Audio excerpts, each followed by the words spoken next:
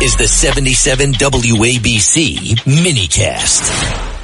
Senator Cotton, really great to have you here on Katz and Cosby. Your reaction to this enormous news. Now, 3 U.S. soldiers have been killed by this strike. What is the Biden administration going to do? What should they do? Well, thanks very much for having me on. First, let me express my condolences to the families of those 3 soldiers we now know from the Georgia National Guard who have lost their loved ones. We pray for them and their peace, and we pray for the wounded battle buddies who are also injured in this attack. Joe Biden should do now what he should have done months, really years ago, which is devastating military strikes against Iran's terrorist forces throughout the Middle East, in Yemen, in Iraq, in Syria, and in Iran itself. If he had done that years ago, we wouldn't be mourning the loss of these 3 soldiers and praying for the recovery of several dozen others. There's a long history of Iran challenging America, and when a strong, confident president stands up to them, as Donald Trump did when he killed Qasem Soleiman's terrorist mastermind in 2020, or Ronald Reagan when he sank half of Iran's navy in 1988, Iran will pull in its horns. But when you have weak, hapless presidents like Joe Biden or Barack Obama who appease Iran, who give it billions of dollars, who announce to the world that they're afraid of any kind of conflict with Iran, then all Iran does is become more aggressive. And sadly, as I predicted for months, it results in dead Americans. Peter King.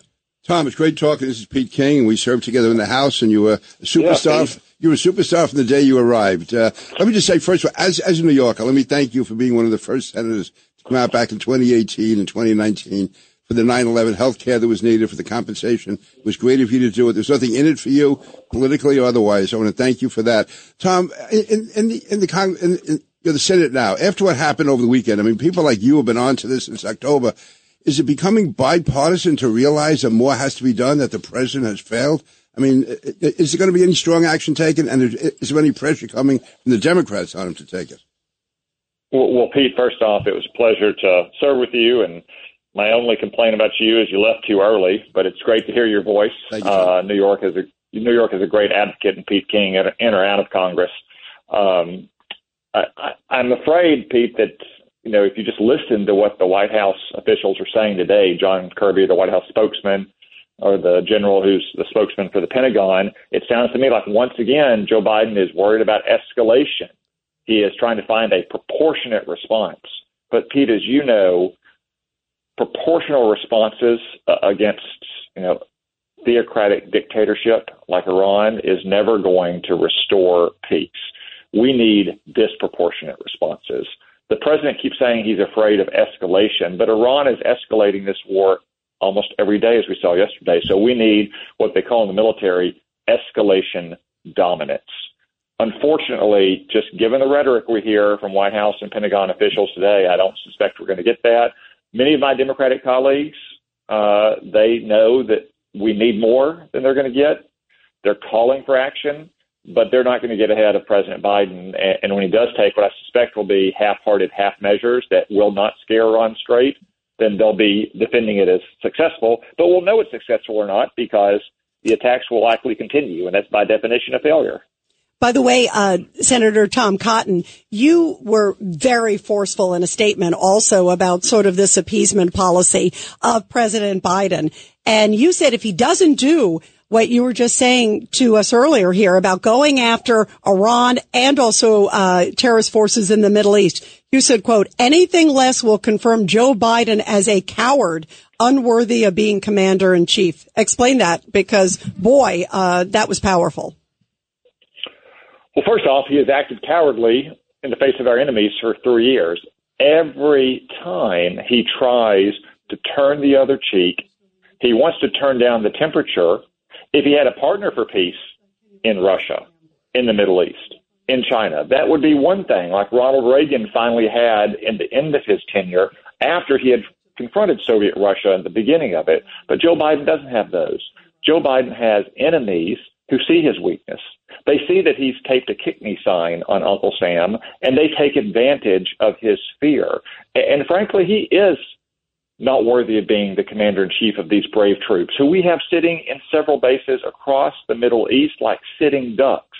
yes, we have excellent air defense systems, but it only takes one missile. It only takes one rocket, one-way attack drone to get through those air defenses to have what you saw last night. And these troops deserve better than a president who is scared to take the necessary steps to deter Iran and scare the Ayatollah straight or to kill dead all their terrorist forces. Senator John Catsimatidis, President Biden has given Iran every step of the way, has given him things. Under President Trump, Iran was buying the 400,000 barrels a day. Now they're selling 4 million barrels a day, 400,000 to 4 million. We made them zillionaires, as I said on Fox the other day. And China, every step of the way, on the batteries, you had a bipartisan thing on batteries. President Biden has vetoed it in favor of China. Isn't the American people, don't they think enough is enough? John, I think they do, and that's why President Biden's poll numbers are so bad, not just in general, but especially on national security. Again, this is a president who is always like an elephant who's seen a mouse anytime our enemies say so much as boo.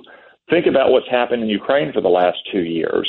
Part of the reason Vladimir Putin invaded Ukraine is because he saw a weak president in Afghanistan in the summer of 2021. And then after he invaded, President Biden has pussyfooted around for 2 years, always refusing to give Ukraine the weapons in kind and in volume they need to win, but rather giving them just enough so they don't lose.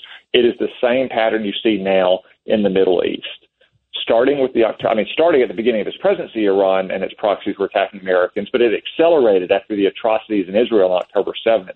And we continued to turn the other cheek. We took very, very minimal pinprick strikes at empty warehouses and buildings in the middle of the desert. We are striking a bunch of sites in Yemen that are not killing these rebels themselves, but rather, again, buildings and warehouses, as opposed to imposing severe consequences on them until they get the message. Yeah, absolutely. They're like empty warehouses. And everybody, we are talking to Senator Tom Cotton. Judge Weinberg, you have a question. Senator, good to talk to you again. I want to ask you about what's these stories about the Biden administration putting pressure on Israel to weaken their campaign against the Hamas terrorists by threatening to take away weaponry. What do you say about that? Yeah, that's 100% true. Again, from the very beginning, we should have only given Israel anything they needed and exactly when they needed it. The reason President Biden didn't do that is because he wanted to maintain leverage and pressure over the government of Israel after it suffered the worst atrocity against Jews since the Holocaust. There's even debate about delaying the shipment of defensive weapons to Israel. So I have no doubt that they're going to start delaying the shipment of missiles or guidance systems that turn dumb bombs into smart bombs, but they may even stop supplying missile defense systems or interceptors that help protect civilians in Israeli cities from the kind of attacks you continue to see from Hamas this very day into populated civilian areas. Why do they do that? Well, one, they've imposed their bizarre ideological worldview on the Middle East, and somehow the Jews of Israel are an oppressor and the Palestinians in Gaza are the oppressed, and therefore they have to root for the Palestinians.